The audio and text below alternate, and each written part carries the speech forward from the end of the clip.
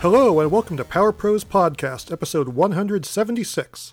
I'm your host, the Hoff, Chris Hoffman, and with me is this week's special guest co-host, CJ Chris Johnston. Thank you for having me, Chris, and taking me away from Mario Maker to talk about Nintendo stuff. Yes, my pleasure. I'm glad to have you here. Yeah, there's going to be plenty to talk about this week, including, as you mentioned, Super Mario Maker 2, as well as plenty of other new releases, as well as some news, and then this week's big topic, which is going to be all about Game Boy games and other handheld titles we would like to see make their way to Nintendo Switch. Cannot wait to talk about that. However, before we do that, let us start by talking about the aforementioned Super Mario Maker 2. This game just came out a few days ago as we record this, and I jumped into the game as soon as I possibly could, but let me tell you, CJ, I am kind of overwhelmed playing this game. There's just so much stuff to do. It is absolutely jam-packed with content. It's almost unbelievable. There's a story mode, there's tutorials, there's online sharing, and then, of course, there's the creation mode, which just has, so many possibilities. You can choose from 5 game styles: Super Mario Bros., Mario 3, Mario World, New Super Mario Bros., Super Mario 3D World. Then you have the 10 different themes: ground, underground, underwater, desert, snow, sky, forest, ghost house, airship, castle, and then there are well over 100 parts you can place, including terrain and items and obstacles and enemies. And that doesn't even get into some of the optional stuff. You can even set different objectives for when you're trying to clear the level, get a certain number of coins, defeat a certain number of enemies, never touch the ground once you've jumped. It's just, crazy how much stuff they have packed into Super Mario Maker 2. I completely agree. I am overwhelmed as well. Whenever I sit down to make a level, I am spoiled for choice. I just don't know what I should choose first, what style I should choose, what game style, and all that. Yep, I'm in the same boat. It's good, though. I'm not complaining. This is not a complaint whatsoever. Yeah, out of all the issues we could have with the game, this is probably one of the best ones to have to focus on. It's too much Mario. Not a bad thing. Yeah, there is lots of great stuff in here, and for a lot of what I've been doing with the game, it's just been playing through the story mode, because the story mode is pretty darn fun. Not only is it interesting because, this idea of rebuilding Peach's castle is kind of different and cool and entertaining, but it does really give you a lot of opportunities to see what kinds of things you can do with the game. And so there are some levels that are just pure platforming challenges. There are some that are very puzzle focused. There are some that are more methodically paced, almost, like a little bit of a survival horror mixed with a platformer. It just really gives you a good view into what the developers are capable of doing and what you, in turn, can do as a developer. That's true. And there are some things in the story mode that aren't available to creators, like a couple of the levels in story mode have you carry a stone to the exit. Oh yeah, I played that one. Of the level, and that is not available to creators yet. So I'm hoping that some of those things will migrate over time, and as people get more used to the creation tools and Nintendo gets more used to sorting levels into the various difficulty piles that they have. So we'll see, but it's a very promising start for sure. Oh yeah, definitely. So I'm probably, 28% through story mode. And then after that, I have gone online. I downloaded a few levels. I downloaded one of your levels. It was full of cheaps. Indeed. One of my favorite Mario enemies. Of course. Those guys are bastards. They are. It's true. I don't know if you found this in the original Super Mario Maker, but when I make levels, I always have this thing right towards the end where I'm not sure if I placed enough enemies. Because, working on a level, you see the difficulty in a very different way from somebody who's just playing it fresh. So I always think my levels are too easy. And then, of course, once they're published and people play them and I see the completion rate is like 11%, it's like, maybe this is not as easy as I thought it was. Well, for your first point, yes, I do tend to think that. I have not published any levels myself, but I was working on one level, and I feel like I'm close to completion, but I am thinking about, no, there needs to be more stuff. There needs to be more enemies. So yep. I totally understand where you're coming from. But, out of all the levels I have played, I think yours was probably the most difficult from a pure platforming perspective. I mean, I played a lot of them that are more difficult from a puzzle perspective. It's like I'll keep dying over and over again at a certain point until I figure out, oh, this is exactly what you have to do at this spot here. But with yours, it was just like really intense platforming and just, the way those cheaps move, it's a really good sense of risk versus reward, whether, oh, do I try to actually, kill these guys off or do I try to stay away and stay safe? But if you don't kill them off, then you're overwhelmed. And so, dealing with that and those slowly scrolling screen and the moving platforms, it comes together really, really well, I thought. Well, thank you very much. Yeah, I love the cheap enemies. Moving platforms are always fun to play around with and kind of draw on the screen. And of course, then it has to be an auto-scrolling level. You can't let people just take their time with moving platforms. So had to amp it up that way. Well, you are very welcome for all of the deaths you caused me on the way to completing that level. Thank you very much for playing. Yes. I've actually made, at this point, published three stages. One of them I created cooperatively with my daughter in Mario Maker nice. 2. They have this mode where you can detach the Joy-Cons and turn them horizontally and then create cooperatively. So both players actually have the availability of the entire tool set. Although I think the first player has a little bit more control over some of the interface. But that was really fun too, because she would place enemies and I would place coins and platforms. And it was really fun to create a level together at the same time. Cool. I'm glad to hear that mode works out for you. I haven't had a chance to try that out myself yet, but it is certainly an appreciated and cool addition to the game. So yeah, I'm glad to hear that it's well done. Yeah, and my daughter has her own copy of Mario Maker as well, so she is creating stages under her own creator ID, and then she basically like challenges me to try them as soon as she's done.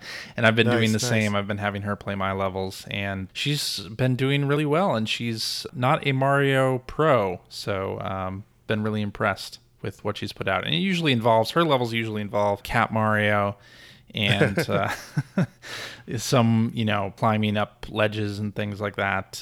She's a really big fan of the cat suit. So nice. They're often very short levels, just with a few platforms and then the flagpole. The one level that I was working on, I wanted it to be a level where you would jump into the Koopa car and then like race away from this rushing lava. But I discovered as I was making this level that because it takes some time for the Koopa car to rev up, it was actually more effective to just ignore the car and just start sprinting around. And so I had to give up on that idea, but maybe I'll revisit it in the future.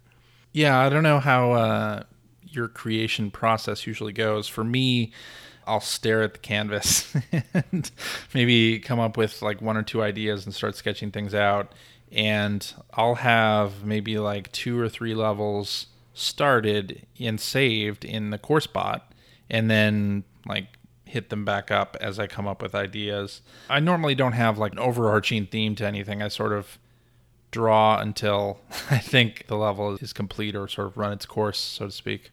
What other ideas have you been focusing on with your created levels? I really want to do something with the on-off switch. I don't know what that will be yet, but I've seen some really interesting uses for it, so I'm kind of excited to hop into that, as well as doing vertical levels. That's a thing now, and really curious to start designing vertically. Traditionally in Mario Maker 1 and on the 3DS, I did a lot of just horizontal scrolling levels, so I'm going to think differently, think vertically this time, I think. Yeah, I think I'm interested in trying out some vertical stuff too. Again, I don't know why I'm so obsessed with Mario being chased by lava. I was thinking that would be another good thing to do, a vertical level and the lava's coming up and you got to just, make your way up to the end as quickly as possible before the worst happens. So I'm going to try to jump on that sometime in the near future. Yeah, I've been really impressed with the levels that have come through in like the endless mode, because you can choose to play endless and it has 4 different difficulty levels for you to try, and the levels that come up in the rotation are actually pretty good. Like the easy normal levels that I've played are categorized well, and they are not the sort of Kaizo Mario levels that are meant to torture people. That's good. But those of course are available in the expert and super expert difficulties that Nintendo has in this game. I generally stay away from those. Yeah, that was kind of a problem that the first game had, is that some of the unlockables were hidden behind the hardest difficulties, and it's like, oh, if you play these, you're just going to get garbage levels, and that was something I was really hoping they would fix for that. I don't think there's any unlockables behind them this time, at least, but interesting to hear they haven't quite corrected the problem yet. Yeah. Speaking of which, though, are there any annoyances or issues that you've had with the game so far? No, I haven't had any problems. I've done a lot of level design in both handheld and docked mode, and the control is slightly different in handheld. The game requires you to use the touchscreen a lot more. Right. And for me, that's been a fine transition. I haven't really struggled with that, and then I've done a bunch of creation docked as well. So I really haven't had much trouble transitioning from one to the other. Oh, okay. That's cool to hear. Yeah. For me, personally, I thought that accessing the palette was just a little bit less intuitive than I was going to expect. And as I mentioned to you before we started recording, I was a little bit stumped about how I could test my level straight from the beginning every time, instead of just appearing right at the current screen. But you told me, I have to hold down the select button, the minus button, and that'll let me always start from the beginning every time. So now that I know that, that should speed up the process quite a bit, I think. Yeah, and I think the tutorials that they have in the game, the Yamamura Dojo, are really quite helpful in giving you ideas and making you think about how to balance the level fairly so that it's accessible for all players.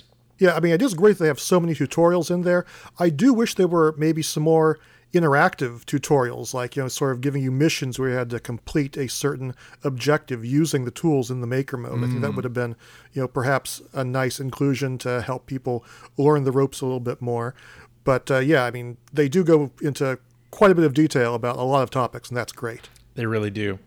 One of the things that they haven't fixed is, so I was mentioning before, like, I'm never sure about the difficulty of my levels, and I always seem to put in too many enemies. But re-uploading and fixing a course is still a little bit of a kludgy process, because you do have to delete it and then re-upload. There's no way to just revise an existing level that way without deleting it. So you lose all of your likes and all of your SEO juice or whatever. That's right. If there is such a thing in Mario Maker. Yeah. Right. But there are like a couple things that people pointed out, and I do look at the little like death map that the game gives you for your levels. Oh, yes. So to see like what are the trouble spots or areas where people died a whole bunch. And it would be great to be able to revise that and just re-upload it. Or even, they have that death map, but it would also be fun to see a heat map for your level as well, because I really like to place secret question mark blocks in my level, but I never know if people actually find them. Oh yeah, it's a good point. And in one of the levels that I did, I kind of remade Super Mario Bros. 3 1-1 from memory and kind of like remixed some things and added some secret areas, and I have no idea if people found them because I don't know the heat map. The heat map is only on deaths, so if one person died in this room, then I see, okay, one person saw it, but I don't know how many others found it. Well, I have not tried that yet. I will have to give it a spin after we are done recording. Excellent. Find the secret room. Yes, for sure. But yeah, speaking of secrets, this game is kind of chock full of them, just in terms of what you can do with the game. Like, so much of this stuff is sort of hidden. Like, oh, if I click on this enemy, I can get a different enemy, or I can make him do something I wasn't expecting. And like, that's where I think that some in-depth playable tutorials would really help, because there are just, so many things that are kind of unexpected. Like, you can only have, certain enemy types. When you're using certain game styles, you can only have the lava in the castle stage. You can only have the water in the forest stage. And sometimes it can be tricky figuring out, what abilities you can sort of mix and match. Like, you still have those slopes in Super Mario Brothers 1, but you can actually slide down the slopes like you would expect you could in the other Mario games. True. So just coming to terms with some of those nuances, there is a bit of a learning curve there, I guess. Yeah, definitely. And I have been playing around with some of the new styles because, some of the level styles, like the desert, for instance, was not in Super Mario Bros. 1, but that style is available. Right. So I really enjoy playing around with those sort of new options, and also hearing the new music from Koji Kondo that was created for those new areas. Yeah, sometimes I've just been turning that on, just listening to it in the background while I'm doing other stuff. So, yeah, that is all really great to have in there. Definitely. But yeah, I mean, I think you could just spend like, dozens of hours just fooling around without like making any progress or getting anywhere, just playing with the tool set. There's just so much here. Like we were saying earlier, it is, almost overwhelming. And that's a great problem to have. It's true. I'm about 63% through story mode. Mm-hmm. And so I've seen a lot of stuff in that, and there are some really cool unlockable customizations for your maker avatar Yes. that come out of that, which is fun to see. And the story mode itself is definitely worth playing. The writing is fun and funny. And What's up with that disco frog? That guy's kind of creeping me out. I know. That was great. I loved that. It's the weirdest thing I've ever seen in a Mario game. That says a lot. Yep.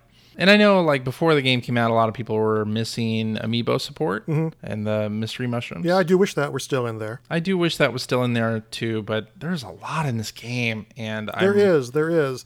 I mean, it's easy to say, oh, I wish that there were more costumes. I wish that there was amiibo support. When I saw that frog, I was kind of like, oh, I kind of wish that the frog costume from Mario 3 was in here. And then I kind of forgot about it because we have, 100 other things to pick from. That's true.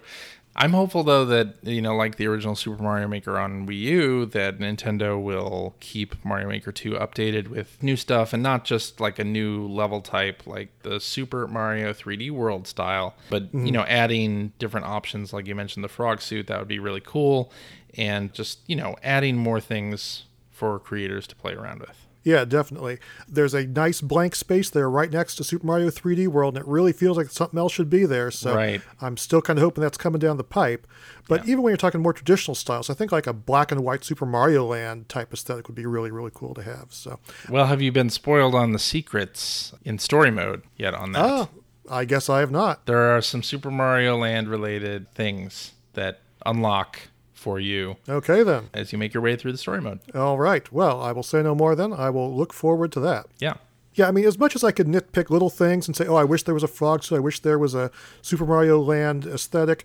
I mean, what's here is probably, when it comes right down to it, the greatest creativity software ever made. Completely. Yeah, I think so many gamers, they know Mario, right? So, Indeed. More than any other game that lets you create levels, this to me is just like I can go in and noodle around with the tools and come up with something interesting. Like I feel so familiar with the tools already. It's kind of weird. It's like opening up Photoshop and just immediately being familiar with all of the tools and iconography that's in there because it's 30 plus years of Mario, so we know it all. Well, I guess that's true. I mean, making a Mario level, that's not hard. But making a great Mario level, that takes some skill. So, I certainly appreciate everyone who's been going online and posting these great levels because there is just a ton of awesome stuff out there. Yes, there absolutely is. And there's also, a bunch of levels that are huge gauntlets of fireballs and enemies and all of the bosses thrown at you immediately. But I kind of appreciate those less, yeah. Yeah, I appreciate those less. But the lists that Nintendo has for popular and the new and upcoming, those are usually pretty good. Mm-hmm. I'm pleased with that. Yeah, overall, this game is pretty much fantastic. If you like Mario, if you like the first Mario Maker, if you have any inclination to be creative at all, yeah, this certainly scratches pretty much every itch I could imagine. Yes, I would say even if you don't plan on creating levels yourself, just the levels in story mode and playing through other folks' stages is worth the price of admission for sure. Yeah. That's a very good point. I mean, ultimately, I think my biggest complaint about this game is going to be I just don't have as much time to spend with it as I would like. Nintendo has laid out this entire feast, and I feel like I've only been sampling the appetizers so far, Completely. But I think listeners should tweet the show and share their levels with you to play through. Oh, yeah. 'Cause that has been a lot of fun, too, like playing other people's stages. And the listeners of the Player One podcast are creating levels, and I'm playing through those. And that's just been a complete joy to have like a community of people making stages, and you can favorite creators so you can follow all their levels that they create. It's a really nice software suite for sure. Yep. Absolutely. And if I ever get around to actually, finishing up that level I've been working on and I'm happy with it, perhaps I will finally share that code as well. Absolutely. Can't wait to play it. All right. You'll be the first one to know. Anyway, yes, Super Mario Maker 2 living up to our expectations pretty much 100%. CJ, anything else you'd like to add before we move on to our next topic? Nope, that pretty much says it all. All right, then. Let us move along to another Switch game that scratches the creativity itch. It's actually a demo. The full game does not come out until July 12th, but I'm talking about Dragon Quest Builders 2, which we have been able to get a sneak preview of on the demo through the eShop. Now, did you play the first Builders game on Switch? I did not play the final game. I played through the demo of that one as well, but I never actually played through the final game. How about you? I did play through the final game. Well, not all the way through. I got to the third chapter and got stuck by, I think, a bug where I couldn't progress anymore. But I did have a lot of fun with it, and my daughter loves the game as well. But nonetheless, you did spend a lot of time with it, so I guess you are very qualified to tell us about the new features in Dragon Quest Builders 2 and how those are stacking up. Well, visually, I think the sequel looks a lot better. Yeah, it's definitely a pretty game if you like these blocky-style graphics. Yep. It also introduces a sort of co-op mechanic, so... Oh, yeah, that's right. You find yourself on an island, and with a mysterious second player named Malroth, who is there for some reason. He was not on the pirate ship that you were stranded on at the very beginning of the demo. No, it seems like perhaps he is the reincarnation of evil or something. I don't know. Perhaps. I'm just speculating. A lot of the things that he says could be construed that way. Sure. He sounds a little sinister. Yes, just a little bit. I mean, you do end up finding dead bodies on the beach, which he seems to enjoy quite a bit. Oh, yep, and that's a little bit dark, sure. But yeah, it's a different game than the first, and requires a little more crafting. Some of the like food making mechanics are different, but they did add a lot of like fun quality of life improvements, like the adding a run mechanic. And the original you couldn't; you just had one run speed. I forgot about that, which made things a little slow in the traversal department. But of course, Malroth is following you around, and he will also collect items that you might need to build various things. Yep, such and clobber enemies for you, too. Shelter. Yeah, he'll clobber enemies, which is always helpful. Yep, that seems to be his forte, violence. Yes, violence, yeah. But yeah, it's a fun demo. It sort of starts off slowly, I thought. It starts you on this pirate ship where they are teaching you some of the beginning mechanics of making things. Yeah, just very basic crafting and combat and movement and stuff. Very, very basic. Really start building anything until after you get onto the island. That's true. And the beginning part on the pirate ship it's a very slow burn. It is for sure. They have you do so many things and just go back and forth between characters. But after you get onto the island, I think it picks up quite a bit. And the little area that you go through in the mountains was really quite fun. And yeah, that part was pretty cool. While the game doesn't transfer over save progress, it does open like a little photo mode in the demo where you can see some of the things other people are making in the demo. Oh yeah, that's right. Yeah, I was kind of surprised that this demo was sort of on the short side compared to the first Dragon Quest Builders. I feel like that demo went on for 3 hours or something. True. Of course, your progress in that game did not transfer over either, so maybe it's for the best. But I was kind of expecting this to go on longer. But nonetheless, I think it does give you a very good feeling of what to expect in the final game, and I was definitely enjoying it.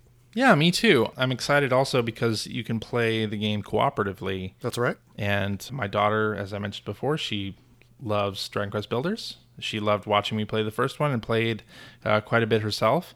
And because this is a cooperative game, I'm sure that we will be playing quite a bit of it co-op. All right. Very cool. Yeah. Yeah, a couple things I do want to call out about this demo. I really, really like the writing. I thought that was top-notch and something that was really, really well done about it. On the other hand, the load times were really, really bad, and that font is really, really tiny. That font is so tiny. It's smaller than the first Builders.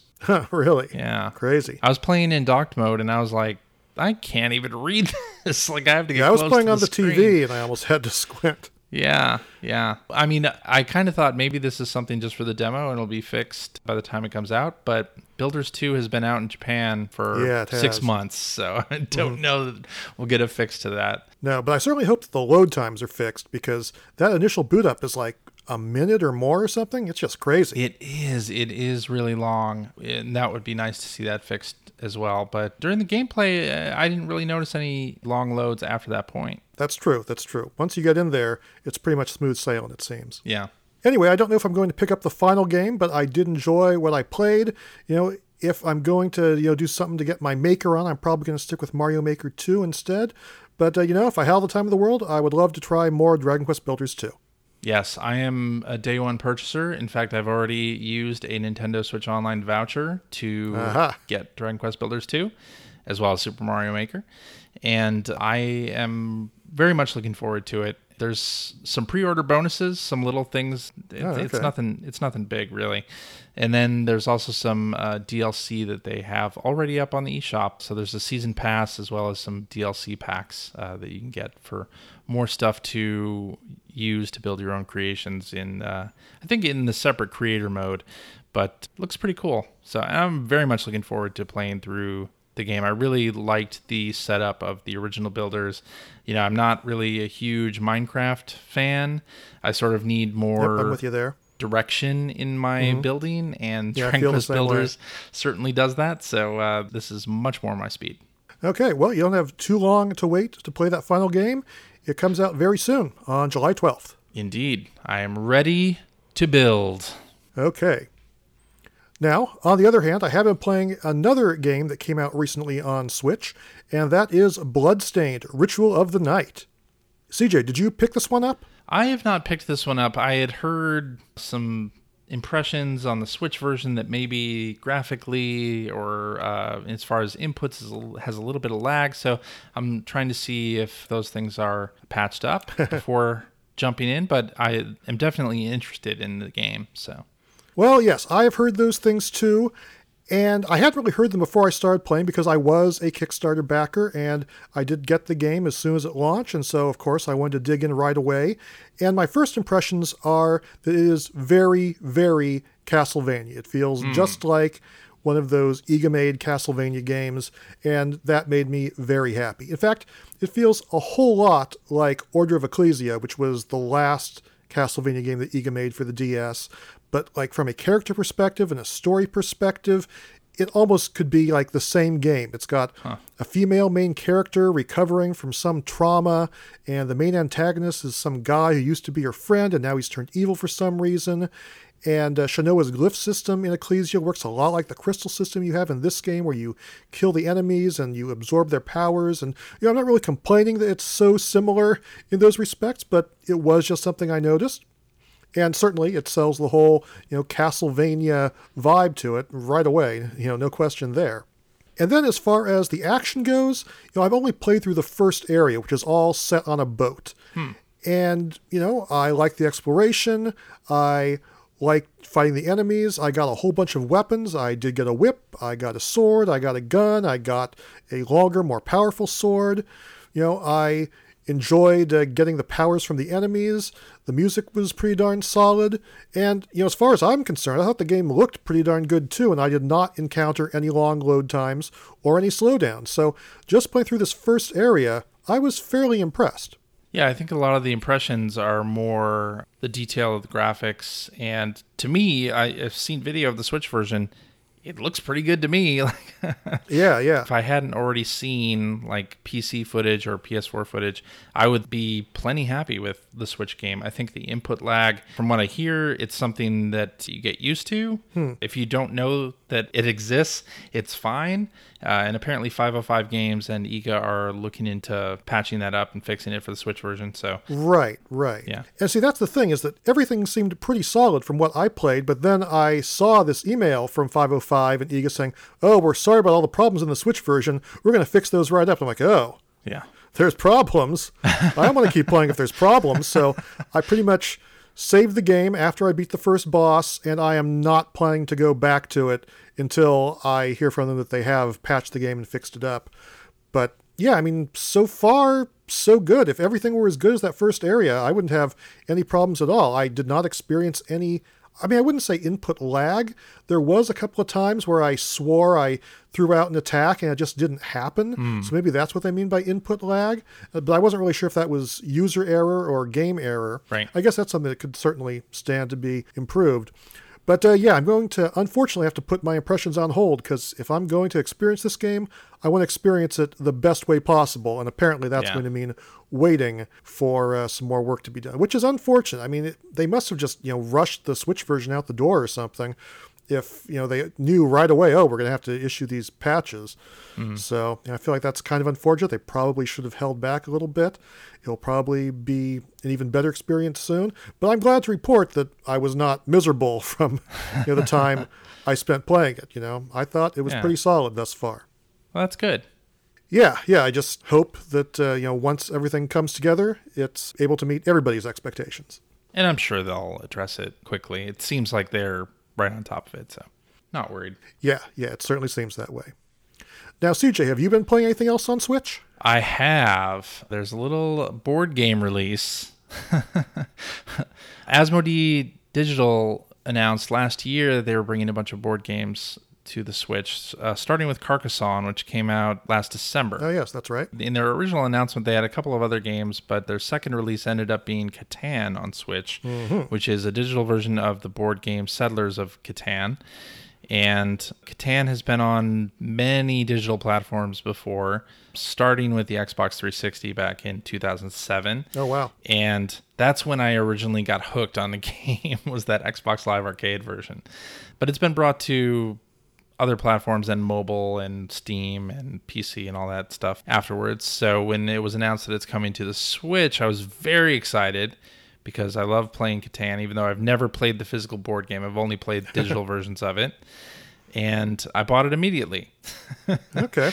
Well, I've never played the physical version, nor have I ever played any of the digital versions. So tell me, what am I missing out on? What is this game all about? So it starts out with a map that is made up of hexagonal spaces that have different resources on them. There are 6 resources. Okay. Sheep, wood, brick, wheat, and ore. I think I'm forgetting one maybe. I don't know. But you place your pieces on the hexagonal board on the edges, and you get the resources that those spaces have when the dice comes up with that number. Okay. So the object of the game is to get as many victory points as possible while amassing as many materials to build things as possible.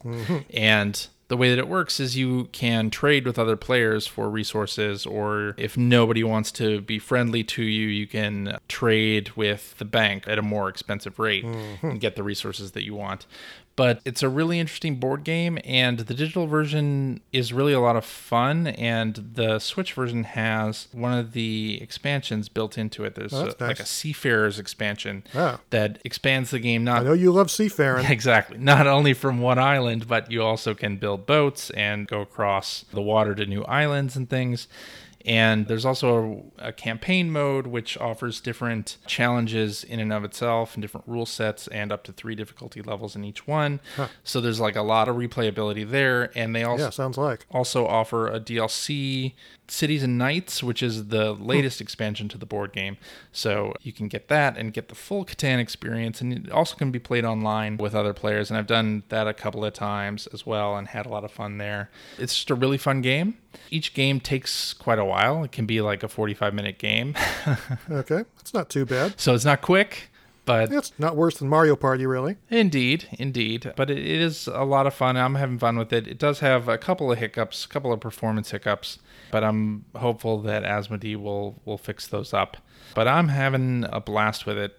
I play both online and then just against the computer in the scenario mode, and enjoy it quite a bit. Okay, cool. Yeah, that's one that has not really been on my radar, so it is great to have you on the show to give your impressions of that one. Absolutely. And if any fan of the board game will definitely enjoy it, although it does not have local multiplayer, since all of the power-ups are like card-based. All of the resources are cards that you need to have in your hand and hidden from other players. There's no way to have like a couch co-op or couch multiplayer experience in the game without showing your cards to everybody. So it is single player and then multiplayer online. Okay, well, I guess that's definitely something to keep in mind, huh? Yep. All right. Well, that takes care of our game impressions. Why don't we move along to a little bit of news? And the first item in the news I want to discuss this week is Nintendo's announcement that Layton's Mystery Journey, Catriel and the Millionaire's Conspiracy, is coming to North American Switch systems on November 8th. This is pretty much the 7th and most recent mainline Professor Layton title. I mean, if you can even call it that, considering the Professor isn't really in it. It was previously released on the 3DS, and it's been out in Japan for several months now. But yeah, it's going to be coming to North America. Any thoughts on this one, CJ? I'm interested in playing it because the 3DS game came out after the Switch came out, at which point I stopped playing 3DS games or really buying any new 3DS games. So I'm a fan of the Layton series, and I've not played this, so I think I might give this one a shot. Interesting. Well, let me give you a little word of warning. This is, in my opinion, by far the worst Layton game. Oh, no! Catriel, his daughter, the main character, she is no Professor Layton. She's kind of annoying, and her assistant, Ernest, oh man, he is so darn boring. In fact, instead of being named Ernest, he should have been named Boris. That's how boring he is. So what you're saying is maybe I should skip this one instead of being excited. Well, maybe. I mean, I'm just comparing it to the past Professor Layton games. I'm saying it's far worse than those. Taken on its own, maybe it's okay. But yeah, just, some of the things are predictable. The mysteries aren't quite as compelling. The puzzles, of course, are still very, very good. And one of the characters is a talking dog, which, of course, is always great. But yeah, just to warn you, it is not as good as the previous 6 Professor Layton games. Still, despite that, I am happy to see it coming out here. I was kind of thinking that it would not. So I think it's great if that series gets an expanded audience, even if this game is not my favorite one. Yeah, and hopefully, we're to the point where they might start re-releasing some of those older games on Switch, but maybe we'll talk about that a little bit later. Yes, perhaps so. Now, moving along to another Switch game that I do not think I will have any complaints about, the folks over at WayForward have announced that Mighty Switch Force Collection is coming out on July 25th. In the interest of full disclosure, I will say that I have done marketing work for WayForward, so I just wanted to get that out there before I start complimenting their game, but I truly do believe that the Mighty Switch Force games are pretty darn excellent, and it is great to see them coming out on Nintendo Switch. I mean, obviously people have been making jokes about that for a long time. Hey, it's Mighty Switch Force. Shouldn't it be on Switch? Well, yes, finally it is coming out on Switch, and it's not just one game, but it's 4 of them. Excellent. Now, I know they came out on previous Nintendo platforms, but I missed out on those, so what's the gameplay like in these? Well, the cool thing about Mighty Switch Force is that they're platformers with a puzzle element, and that is that you can switch blocks from the foreground to the background to sort of rearrange the level layout while you're doing your jumping and shooting and catching bad guys. And it's just this, cerebral element that's in there. You just move the platforms at the press of a button, and that's how you navigate the stages. And it ends up being, really, really fun. The level designs are really, really cool. And, the first game, it's pretty straightforward. It's blast the bad guys, catch the criminals. But then in the second game, it adds this whole firefighting element where you have a fire hose instead of a regular blaster, and so you're extinguishing fires as well as taking out enemies and saving citizens. And then there is also the Hyperdrive Edition, which is an enhanced version of the original, and that has super hard challenge mode stages as well as HD graphics. And then there is Mighty Switch Force Academy, which is a multiplayer game for up to 4 players. That's never been released on Nintendo systems before, so that's going to be really, really great to have. Sounds like an awesome package. Yeah, and it comes out pretty soon, just in about 3 weeks, and it's only going to be $20. That's a deal for 4 games, yeah. Yeah, absolutely. Like yeah, right now, 1 and 2 are on Nintendo 3DS, and then Hyperdrive Edition and 2 are on Wii U. But yeah, this is finally going to be an opportunity to own them all in one convenient place, all at one time. So yeah, I'm totally looking forward to that. Fantastic. Yeah, CJ, if you haven't played this before, I certainly recommend you check them out. I have not. I will add this to my wish list immediately. Right on. And speaking of new announcements from WayForward, just earlier today, as we are recording this, they have revealed a lot of news on their upcoming River City Girls. This game was announced a couple months back, but they have finally confirmed, well, first of all, what the game is, and that it is indeed coming out on Nintendo Switch. Did you see the trailer for that, CJ? I sure did. How could I miss it? It was all over Twitter. It was great. Oh, yeah, it sure is. I really love the anime style visuals in the game and the pixel art. So the trailer, I think Studio Yata did the animation in the trailer. Yes. And they are just great and have done a lot of great trailer work, including the Sonic Mania intro. And it looks fantastic. And the side-scrolling beat-em-up action looks awesome as well. Yeah, I mean, as the name implies, it is a follow-up to the NES classic River City Ransom, but it doesn't really look like that. This one is pretty much, 16-bit visual style, not the super deformed 8-bit sprites that are probably most closely associated with the River City series. And then the other big twist is that the heroes of the classic River City games, they have been kidnapped, and so you're playing as the characters' girlfriends, Misako and Kyoko, and so you're beating up pretty much everybody in town to try to rescue them. I love that. But I have to admit, I was not a River City Ransom player, so this will probably be my first exposure to the game series. Well, I believe it is available with Nintendo Switch Online, is it not? I think it is. I just haven't played it yet. Yeah, so you got time. This game comes out in September, so between now and then, you got to get on there, play some Nintendo Switch Online. Maybe we can even find some time to team up and play two-player co-op. Oh, yeah, that's another big fun. aspect of the game. Yeah. But yeah, it has this whole RPG aspect to it. I mean, this new one, River City Girls, are actually earning experience and leveling up. But something the original had, and this one does too, is that you're going to shops, and you're buying new gear, and you're buying new books to learn new techniques. And there's also, plenty of new moves and new weapons, and just all kinds of cool stuff you can do as you're fighting your way through the mean streets of River City. It has been a while since I played a good side-scrolling brawler, so this is just what the doctor ordered. Yeah, side-scrolling beat-em-ups are totally my bag, and this one is looking pretty nice. The graphics look great. The soundtrack sounds pretty cool. And yeah, I'm definitely enjoying what I've seen so far. Yeah, me as well. This definitely will be on my purchase list for September.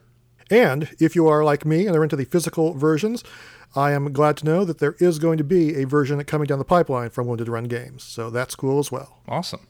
Yep, I would certainly say so. Another interesting title that is on the way is Soul Seraph from the folks over at Sega.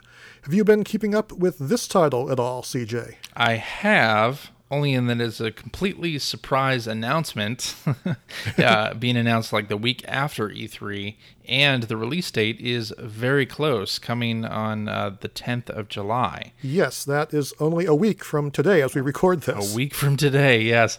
And also, when they announced it, a lot of people immediately saw the trailer and surmised that this is a game heavily inspired by ActRaiser, the classic title. Yes, and I feel exactly the same way, and that's exactly why I'm talking about it now. I mean, the game would have totally flown past me. I would have completely ignored it, except I saw that trailer. I'm like, oh, wow, this really does borrow heavily from ActRaiser.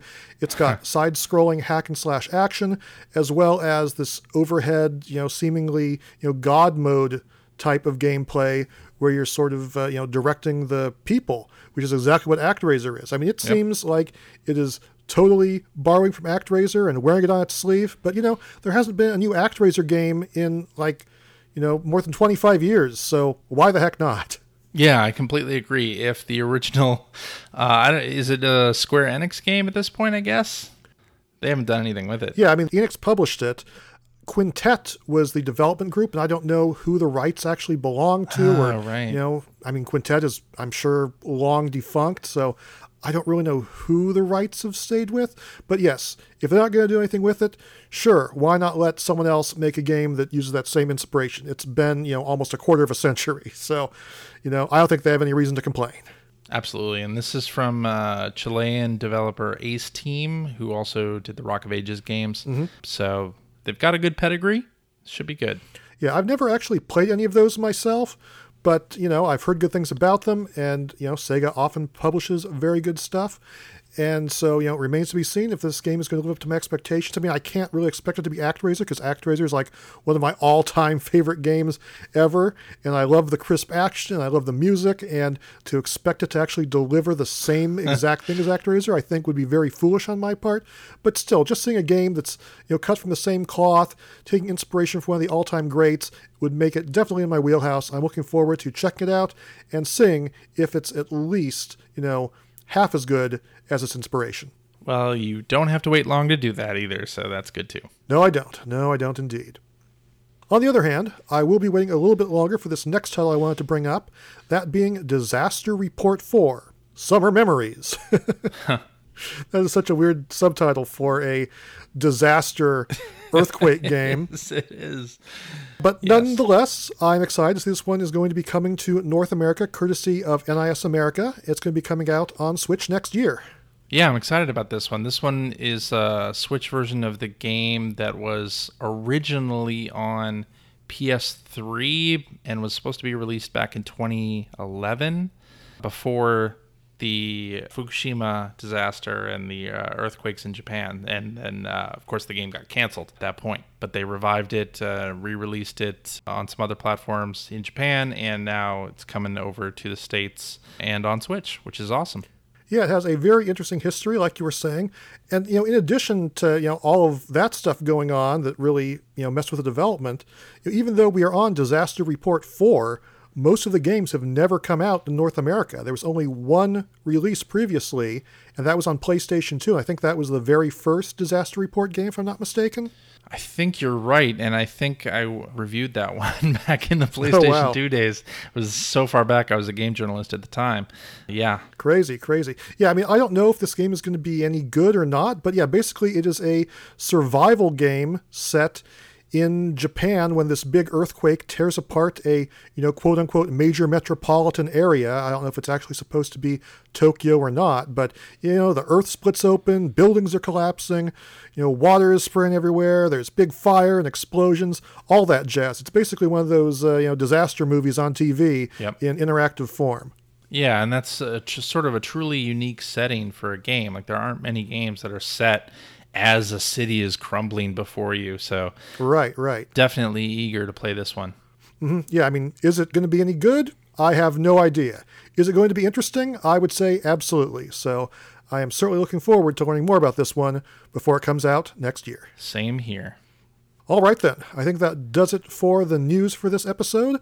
Let us take an intermission, and then when we come back, we will discuss this week's big topic, which is the Game Boy remakes we want to see on the Nintendo Switch.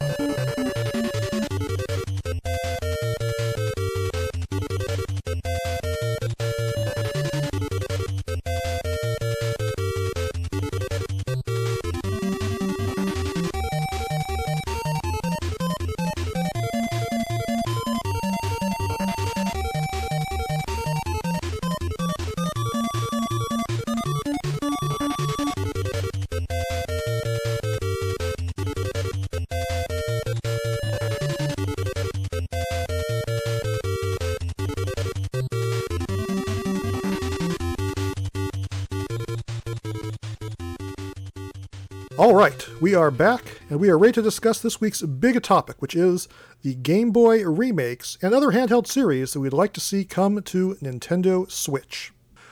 Obviously, CJ, we have seen a lot of ports from other systems come to Nintendo Switch in the last couple of years, but there are a couple that stand out to me. Game Boy games, ports that we've had of like the remake of Pokemon Red and Blue, which was reinvented as the Pokemon Let's Go titles. And then we have The Legend of Zelda, Link's Awakening, which comes out this September. Yes. Very excited.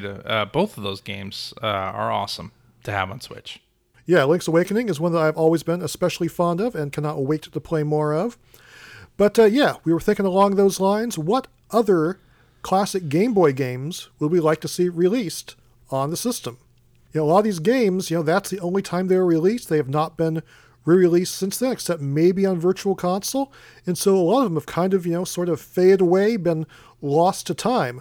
And we would like to see that corrected and have those games updated and enhanced on Nintendo's latest hardware.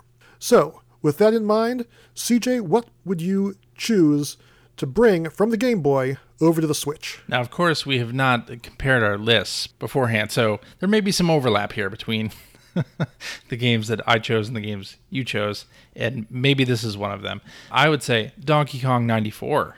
Yes, that is definitely one that would be on my list, and, I think maybe it was sort of low-hanging fruit, kind of obvious to do, and that's just because it is one of the absolute best games on the old classic Game Boy. Absolutely. It sort of starts with an original Donkey Kong stage and then takes the gameplay to other areas, where it's not just jumping over barrels, and it's sort of very puzzle-based in its later stages. And this was at a time, when Donkey Kong Country was becoming the dominant series, the dominant series that people thought of when the name Donkey Kong came around. But I really, really enjoy the Game Boy game. There was at E3 like a home version of that shown at one point, but Nintendo, oh yeah, I remember that back in the late 90s, they would show things at E3 and then not release them.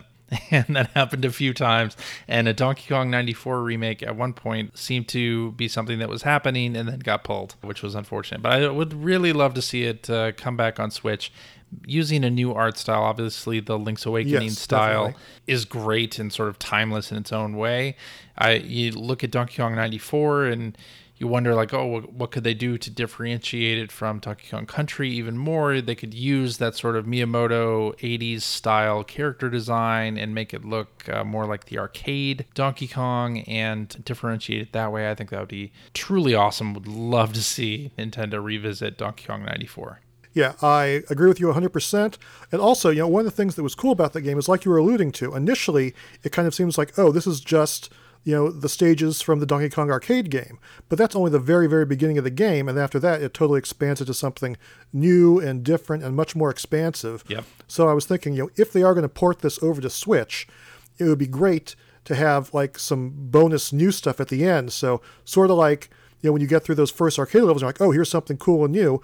Once you get to the part that was originally the end of the game, you'd be like, oh, well, guess what? This isn't really the end of the game in this remake. Here we're going to give you something else that's brand new and different that you weren't expecting. I think that would just be, the sort of perfect icing on the cake to revive what was already an awesome revival. Completely. And since we know that they were working on a home version at one time, maybe they have content that they already have in the bag that they could just throw in there. That would be fantastic.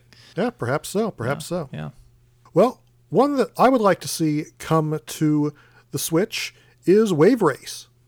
And maybe that's cheating a bit, since Wave Race is, probably better known for its console versions than for the Game Boy game.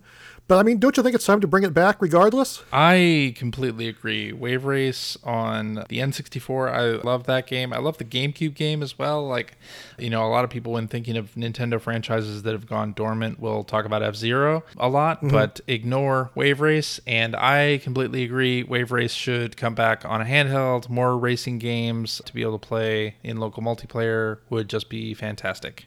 Yeah, and that original Wave Race on the Game Boy was not a 3D game. It was all a top-down racing game. And so if they brought it back and it was going to be, sort of a remake of that original game, I would like to have it offer both perspectives. So you could play the game from the, classic top-down view, but also give it a modern 3D perspective as well. Either way, if Nintendo is not ready to give out a brand all-new Wave Race game, why not just go back to the original, polish it up, pretty it up, make it 2D, make it 3D, sort of like what Square Enix is doing with Dragon Quest, now that I think about it. Yeah. But yeah, just sort of give it that sort of treatment and, bring the series back in that manner. I agree. That would be awesome. And yeah, definitely acknowledge the Game Boy roots. Yeah, I mean, I think it'd be really cool to bring it back and remind people of how that whole series started, for sure. I had forgotten that it was a Game Boy. Yep, I think a lot of people have, and that's why I think that would be a key title to revive in that fashion. I think it would be great. Absolutely. Yeah. So what's next for you? So I'm going to go third party okay. on this to one of my absolute favorite Game Boy games of all time. I spent so much time playing this game, even though I guess it might seem like a very simple game. But it is by Konami, and it is Motocross Maniacs. Ah, okay. One of my favorite little games, and it's sort of like Excite Bike in some ways, but the track setups often had you doing loop-de-loops and sort of crazy jumps and things, and doing a lot of flips to get power-ups and secret things. And I just spent a whole lot of time on the original Game Boy playing that, and I would love to see that return on the Switch. And Konami is making a lot of collections of their older games and reviving some old series. Obviously they're doing Contra. If they do Castlevania, that'd be interesting. Eventually maybe they'll get around to Motocross Maniacs. Who knows? Maybe I shouldn't hold my breath for that, but I think it would be a really interesting series to revisit and make as a downloadable game or something of that ilk. Yeah, that could definitely be cool. Yeah, that was never one I owned myself, but I certainly, remember it. Like those images of doing those loops really stood out in my mind. I can still, see it to this day, despite never owning the game. So yeah, I think that would be definitely a cool and interesting choice to see come back on Switch. Yeah, I have not played it in a good 15, 20 years, but I played so much of it back in the day. So much. Definitely be fun to see. Absolutely. What's your next game there, Chris? I'm going to go with Nintendo's Kid Icarus of Myths and Monsters. Aha. Yes. So this is more of a sequel to the NES game, though, not so much the DS, or was that 3DS game? You're thinking of the 3DS game, but yes, this was 3DS game. The second Kid Icarus game. And, it's very much in the same vein of something like Metroid 2 and to a lesser extent Link's Awakening, but it really feels like kind of a lost entry in the series. I mean, everybody seems to know that there was an original Kid Icarus. It came back as a 3D Classics game, and it's been released on Virtual Console and the NES Classic and, things of that nature. But yeah, the second one of Myths and Monsters, I mean, in some ways, it's probably arguably even better than the original, sort of a more polished version of the idea, but there really aren't very many ways to play that. Yes, it did come out on 3DS Virtual Console, but other than that, it's just, kind of poof, it's not there. Most people hardly would even know it existed. They would just think, oh yes, there was the original on NES, and then there was Uprising on 3DS, and could probably easily forget there was anything in the middle. Right. And I mean, to be honest, I don't remember much about the game either myself, but yeah, I would love to see it come back with an all-new coat of paint and maybe some more user-friendly modern features. And, actually, now that I think about it, the original Kid Icarus could use, some nice modern features too. So, to be honest, absolutely, I would love to see it be like, a dual pack that had the original Kid Icarus and of Myths and Monsters, both combined, getting some sort of, facelift remake version for Switch. That would be absolutely awesome. Yeah, I always was perplexed by Kid Icarus because it was a game a lot of people talked about back in the day, and whenever I played it or rented it, I always thought, oh, this game's too hard for me. It's very hard, yes. So I don't know if the Game Boy version is easier than the NES game, but it'd be interesting to revisit that for sure. I think it's a little easier, but don't hold me to that. Okay. All right, what's next for you? All right, so this is a game that I always bring up when talking about Game Boy, but it's one of my favorite games. Is it Mole Mania? It is Mole Mania. Haha, I got it. Got in one. I think I've talked about it on Power Pros before. Yes, I think so. And I think the last time you talked about it, I had never played that game. And so after we talked about it, I went out and I was going to download it on Virtual Console, but I discovered I did already own it on Virtual Console. I just never played it. Anyway, I played it. I corrected that. So you have done your duty, sir. But anyway, please continue. Excellent. Yeah, it's a fun, unique game that Miyamoto designed for the Game Boy. It came out originally in 1997, and not a whole lot of people bought it. Wow, 97, huh? Was it that late? I bought it on the day that I bought the Game Boy Pocket, the Play It Loud series that you could see through. I bought that and Mole Mania on the same day, and remember going to Subway afterwards and playing Mole Mania at Subway. This is a memory that sticks out of my mind. But the game itself is you play a mole, and your family has been kidnapped by an evil farmer, and the game itself plays out sort of a top-down perspective, but you as a mole can also dig underneath the ground and get a sort of ground-up perspective on things. So there are some light puzzles to solve there, and it's just a really fun, unique game that I think most people have forgotten about. But I always thought the mechanic was really fun and character design's really fun. So I would enjoy seeing Nintendo revisit it. Yeah, it certainly seemed fun from what I played, and given the kind of game it is, I could see it having a aesthetic very, very similar to what they did with Link's Awakening. I think something like that would work quite well.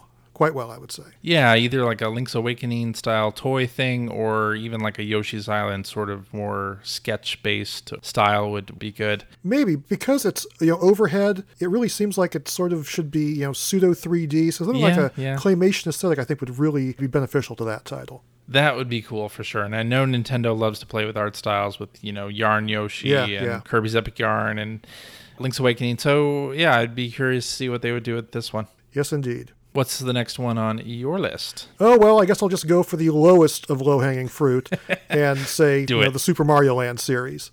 Yes. I mean, these are games that have really never been re-released outside of their original black and white forms.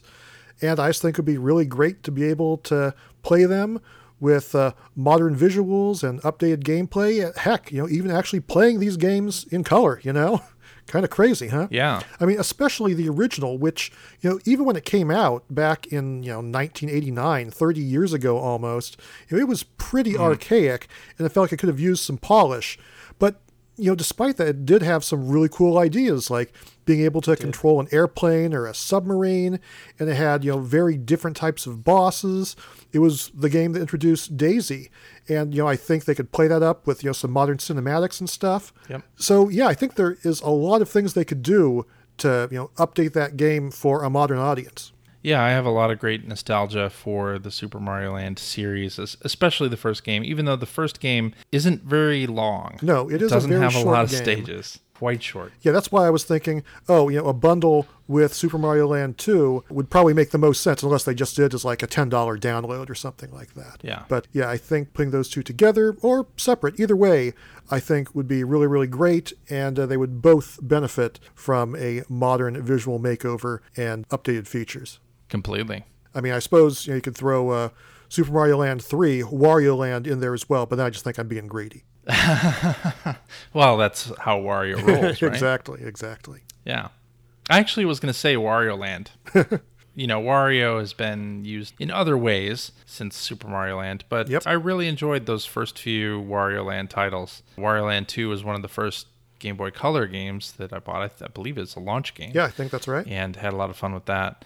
So it'd be fun to revisit those as well. The whole portable Super Mario Brothers family, I feel, has been neglected. Yes. In a lot of ways. The most egregious of which, by the way, would actually be the Virtual Boy version of Wario Land, which, I think it's a crime that was never re-released on 3DS or something. But because of just the way that system sold, obviously it never got out to a very wide audience. So I'd love to see that one make a comeback, more than anything. But I guess we're getting away from the Game Boy topic at hand, aren't we? That's true. Yeah, sorry about that. So my next pick is kind of a weird one, and I wouldn't be surprised, CJ, if you don't even know what this game is. Are you familiar with The Frog for Whom the Bell Tolls? No, I am not. Okay, well, there's a very good reason for that, and that's because it was never released in North America. Now, it has put in some appearances over here. One of the characters from that game, Prince Richard, is actually in The Legend of Zelda Link's Awakening. He's the character who's lost his leaves. You may recall his shack is full of frogs for some reason. Well, it's because he's from this game called The Frog for Whom the Bell Tolls. The main character from the game was also an assist trophy in the Smash Brothers series. So, despite the original game never coming out here, he's got, a little bit of attention. But yeah, it's this RPG that has both top-down and side-view perspectives. It has a top-down overworld and then these side-view dungeons. So it's a little bit like Zelda 2 in that regard, but there's no swordplay. When you run into an enemy, you just sort of automatically fight out based on your stats. Okay. But yeah, you play as this prince who gets turned into a frog and then also can turn into a snake. And so he uses his frog form and snake form and human form to solve these puzzles and ultimately save the kingdom. but it has never been released here in North America. And since they're probably never going to release its original Game Boy form, it seems like a great one to update and improve the visuals. And, there's so many styles they could do with that one. They could do it, hand-drawn, cel-shaded. They could do something, very, very stylized. But yeah, almost anything they did, it could be photorealistic for that matter, I think would just be a great way to bring this game to a new audience. Yeah, I am not familiar with the original game, but I like the idea of Nintendo mining their back catalog, even if it's, a download-only remake of a classic game like this. I'm all for it. Yeah, it's something that American audience has been missing out on for more than 20 years, and I would love to see that corrected. Yeah. And, no better system to do that on than Switch. Especially if there's a connection to Link's Awakening, like you mentioned. Yeah, there is. I'm very interested to see if that part remains the same for the Link's Awakening remake. Very curious indeed. I mean, I assume it will. I think all the Mario stuff is staying in there as far as I know. But since that's a much more obscure reference, it's possible it could be updated in some way. I don't know. We'll find out. So, anything else for you? I would wrap up talking a little bit more about Nintendo history here.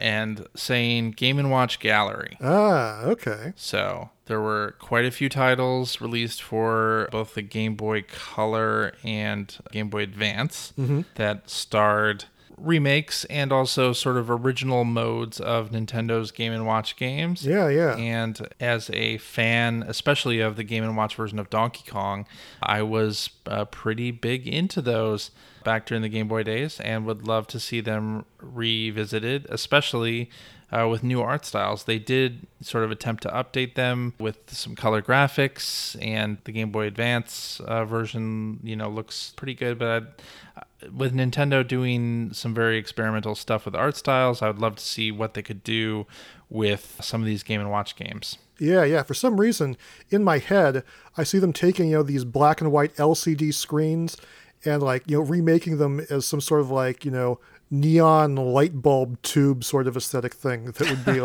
really trippy and crazy and cool.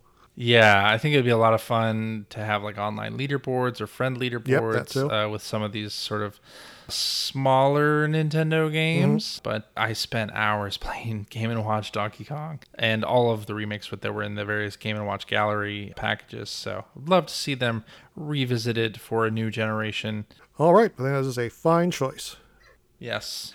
Now, before we wrap up this big topic, though, I just wanted to ask, going a little bit broader, are there any other just, typically handheld series, not necessarily Game Boy games per se, that you would like to see come to Switch? That's something that one of the Nintendo execs was even talking about on a recent financial call. He was saying that, we're going to take a lot of our, traditionally handheld series that, have maybe been on, GBA or DS or 3DS in the past, and we will, start putting those on Switch. And we have seen a lot of that already, aside from the stuff we already talked about. I mean, the Fire Emblem series has been primarily handheld in recent years. Talking about, third-party stuff, series like Ace Attorney that have typically been handhelds are now on Switch. The Layton series, as we talked about earlier, is gone onto Switch. So we are seeing a lot of this stuff already, but, is there any other series you would like to see in particular make that jump? Definitely WarioWare. Haha. Yes, you're a man after my own heart. That was the first one I thought of as well. Man, I love those titles so much, and having them on the go is just great. Or being able to play them at home. There was that game for the Wii U. Yeah, that came out. There was a Game & Wario. That was a thing. Game & Wario. But there was a Wii version of WarioWare. Oh, right. Yeah, Smooth Moves. And so they've proven that, yes, it can be done. Yep. But yeah, it has been traditionally handheld focused. And I do think there is room for that on Switch. I think that is a perfect choice. And basically, it's just been way too long since we got a brand new original WarioWare game. I mean, that one we got on 3DS was fantastic. It was pretty much treading, previously experienced ground. But, with the Switch and all the things it can do, the possibilities seem kind of endless. And I'm sure there are so many cool ideas they could come up with. Yeah, I think that'd be interesting. Maybe that's where sort of the 1-2 Switch ideas might go in the future. Mm-hmm. Yeah, I'm still waiting for someone to blow my mind with more HD Rumble stuff. It could be Wario. It could be. Or they could even, since Nintendo just released Mario Maker, they could put out another WarioWare DIY game on the Switch. That'd be interesting too. Yeah, that'd be cool as well. I mean, I think I'm probably to maximum capacity as far as, creating my own games go at this point. Right. But yeah, that would still be cool nonetheless. Yep. Well, another one that I would love to see happen on Switch is Golden Sun. That is another one that we haven't seen a new installment in pretty much forever. Yeah. And it is absolutely time to continue that series on Switch. Yeah, that's sort of a forgotten RPG series. It is indeed. It never left the Game Boy Advance, did it? There was a DS installment, and it was not particularly well received, and I guess that sort of did it in. They decided, that's it. People don't like it anymore. Stick a knife in it, stick a fork in it, stick a spoon in it, stick all the silverware in it. It's done. Yep. But I feel like that was probably a fluke, and if they made a nicer, newer, more polished version of that series and put it on Switch, I think it would do really, really well for them. And I think fans of that series have not forgotten. They would eat it up as long as it is a well-made title. Yeah. It's funny, as we're talking and you're bringing up Golden Sun and talking about Wave Race and all of these sort of forgotten Nintendo IPs, it's kind of surprising just how many of those there are that could be revived on the Switch. But I totally agree with you. Golden Sun is one of those games that it helped launch the Game Boy Advance. Yeah, that's right. Was sort of a big thing in the early 2000s, and we haven't heard from it in a long time. It'd be a nice sort of surprise for Nintendo fans of old. Yeah, definitely. Yeah. So what's next for you? I'm kind of going off of the Box Boy, Box Girl collection that came off recently, and I'm going to say Pushmo and its sequels that came out on the 3DS and Wii U. Yeah. A lot of people like those games. Oh, Pushmo is one of my absolute favorite games. I had so much fun with that game. And of course, that relied a lot on the 3D mechanics. You played a character that sort of pulled things out from the background and pushed things in. So maybe it would lose something not being in 3D. Perhaps a little. But I did find the puzzle solving and puzzle platforming in that series to be really, really fun. And it'd be fun to revisit that game again. Mm-hmm. Yeah, that one never really got to me like it did to a lot of people, but I know that a lot of people love it, and so I think that is a great idea. For me, though, the other one that comes to mind is another, sort of lost IP, and I think a really obvious one for a lot of people, but obviously, in the same vein as Golden Sun, Advance Wars is another one that just, why has it not been brought back? Everybody seems to be really up for it. Wargroove proved that people really, really want to see a game like this. Yep. Why has it not happened yet? I don't know. I think there's certainly room for more than one marquee strategy series on Switch, aside from just Fire Emblem. So, just seems like one of those ones. If Nintendo wants to bring, former handheld series onto the Switch, that seems like one they should definitely get in line with. I mean, obviously it was on console to begin with. It was, Famicom Wars way back when it started. But, it went into handheld, then it went into hibernation. So, bring it back, Nintendo, please. I totally agree. And I mean, they could do something like remake the Game Boy Advance game, which I know a lot of my coworkers and friends spent a lot of time playing. That one had multiplayer where you could sort of pass and play on one system. I think that would work really nice with the Switch, or do sort of a local co-op or even online multiplayer. Yeah, totally. Yeah. Well, you got anything else? I mean, my policy is I want everything on Switch, right? So I would accept anything. But there are some smaller games like Harmonite that I think could be fun to have on Switch. Yeah. Rhythm Heaven obviously is a series that I think Nintendo could bring out on Switch pretty easily, and it's just a great portable game as well. And Ultimate NES Remix. So NES Remix is a game sort of started on Wii U. And they did 2 installments of that, I think. And then they released it on 3DS as sort of an Ultimate NES Remix package that had things from both installments. But I think a lot of people missed out on NES Remix because they didn't have a Wii U or didn't buy the 3DS game. And that had some really interesting ideas and sort of, Yeah, it did. Very short session nostalgia, really, like drop you into these classic games to do particular challenges. And then they had a nice remix mode, which added some more challenges to some of the classic games that we remember from way back in the day. So I'd like to see what they would do with that on the Switch. Mm-hmm. I know, like, once NES Remix came out, a lot of people were like, well, what about SNES Remix? Yeah, that's the first thing that came to mind for me. I was like, yeah, I'm ready just to go with Super NES Remix if they're going to bring out a new one of those. That's what I'd be all over. Yeah, and I mean, that would be awesome, too. I'd love to see that. But I really enjoyed NES Remix, and it's sort of bite-sized retro challenges, so love to see something like that happen again. Yep, I think that's an excellent pick as well. Yeah. And I kind of feel like, with that one said, we've kind of covered pretty much all of our bases, wouldn't you say? I agree. Okay, well, in that case, I believe it's time for us to wrap up this week's big topic and bring this episode of the podcast to a close. To a close, but don't we have time for one more thing? I think we do. And as you might have guessed, CJ, that is a dramatic reading. And this time, that comes from the Nintendo eShop description of the Switch game Bus Fix 2019.